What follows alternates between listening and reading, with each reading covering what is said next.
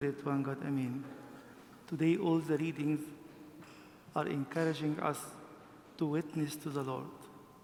And definitely, when you go to work or school or college or wherever you go, you are a witness, whether in a positive way or a negative way. So, let me share with you a few verses from the Pauline Epistle and the Catholic Epistle to see what is the message that the Church is trying to convey to us in this morning. We read today from 2 Corinthians chapter 10. I will share with you 3 verses from verse 4 to verse 6. St. Paul is encouraging us as if he is telling us, beware what is right and what is wrong. For the weapons of our warfare are not carnal, but mighty in God for pulling down strongholds. Everyone is coming to the church this morning, and all our lives have some strongholds in our husun, which is lies the devil has built in my mind, in my family, in my relationships, and he wants to knock it down. For the weapons of our warfare are not carnal, but mighty in God for pulling down strongholds. Sometimes I can see my own strongholds. I feel I'm perfect. I don't need anyone to correct me. I'm Mr. Right or Mrs. Right. And the Lord is asking us, in His presence, in each and every Eucharist, the Holy Spirit wants to reveal something to you. In the consecration of the Temple of Solomon, in the book of Kings, 1 Kings chapter 8, verse 38, he was telling us one of the signs of the house of God, whoever comes before the Lord, He will show him the plague of his heart. So first of all, let us focus on this. Lord, show me my own strongholds. I can't defeat them. I can't knock them down, but you can. But first of all, I would like to see them.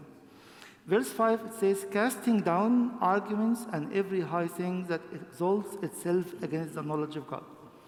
Second thing is, He's asking you or whispering in your ears, where is the lie that you are adopted from the world?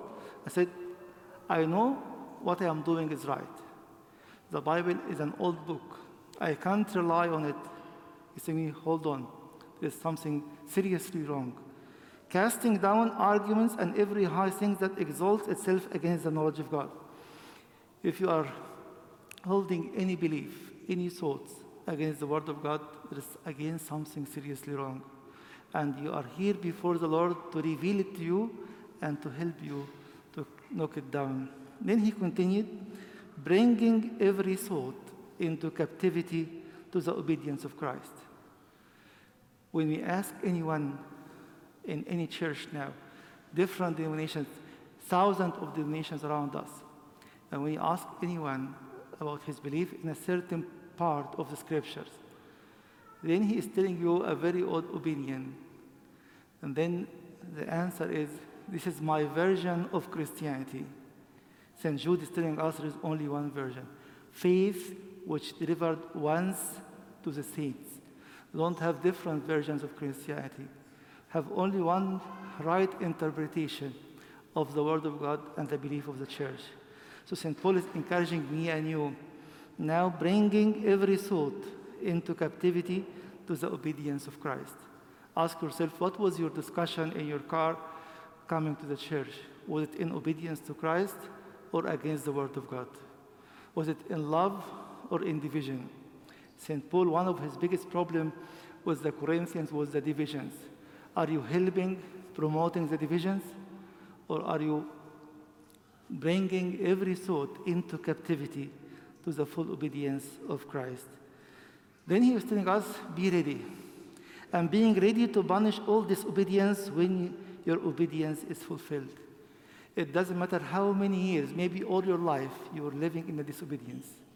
It's time to recognize He is waiting and He is knocking at the door of your heart to come to the full obedience of Christ.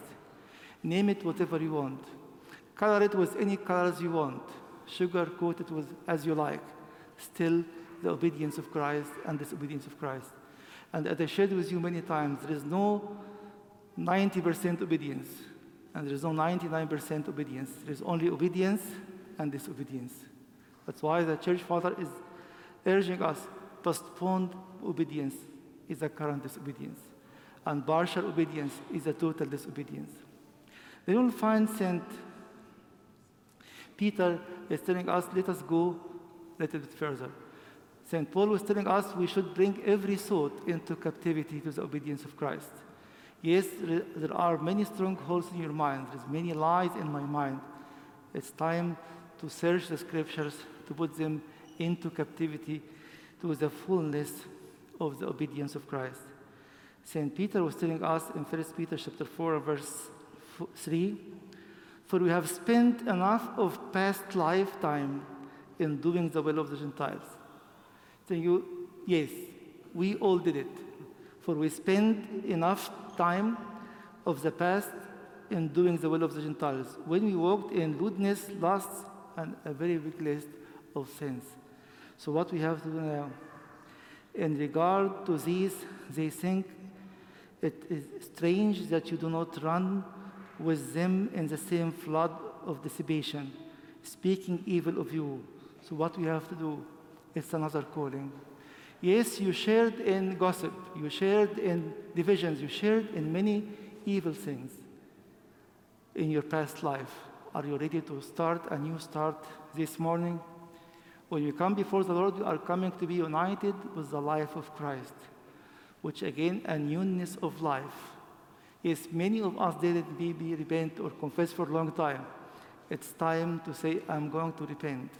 I'm going to expose my darkness before the Lord in the presence of the church and in the presence of my Father of confession. It's time, towards the end of the year, we are rethinking of our life. We hear about this here and there. We hear about pandemics. Not to fear us, but the Lord is knocking at my door, at my heart and my mind, telling me it's time to repent. Many missed the opportunity, and all of us have this great opportunity this morning. In the book of Acts, we read from chapter 12, end of chapter 12, beginning of chapter 13. And there was always someone to oppose the word of God. And in verse 8, but Elymas, the sorcerer, withstood them, seeking to turn everything away from faith. Was pushing them away from faith. Yes, it might be the closest person in your life. Maybe your spouse, maybe your children, maybe your parents, pushing me away from faith. And the Lord is telling me it's time to rely more on the Lord. Pray for your close friends, Lord, relatives who are pushing you away from your faith. Find out that, or you might discover, I'm gossiping always with my wife, or my husband, or my kids, or I'm judging with him or with her, everyone around me. It's time to repent, to encourage each other. We'll never do it again. So St. Paul was rebuking him and rebuking me and you if I'm still pushing people from the way of holiness. And verse 10, and he said, O full of all deceit and all fraud, you son of the devil, you enemy of the righteousness, will you not cease perverting the straight ways of the Lord? We pray that even if I will hear it, I will come back. If I hear that I am the one who is pushing people towards division, gossiping, judging, any evil act, He is telling me it's time to come back. The message of the church is a message of hope, but it's not a message of a cheap grace. Yes, God is good. Yes, God loves everyone, yes, but you will never enjoy this love without repenting, without coming back on your knees in your room, without searching the scriptures to find the power of God in it, and to rebuke and to knock down every stronghold in your life. Let us pray with this spirit in this liturgy that we are here to gain something new, to have new discoveries and new start in our life.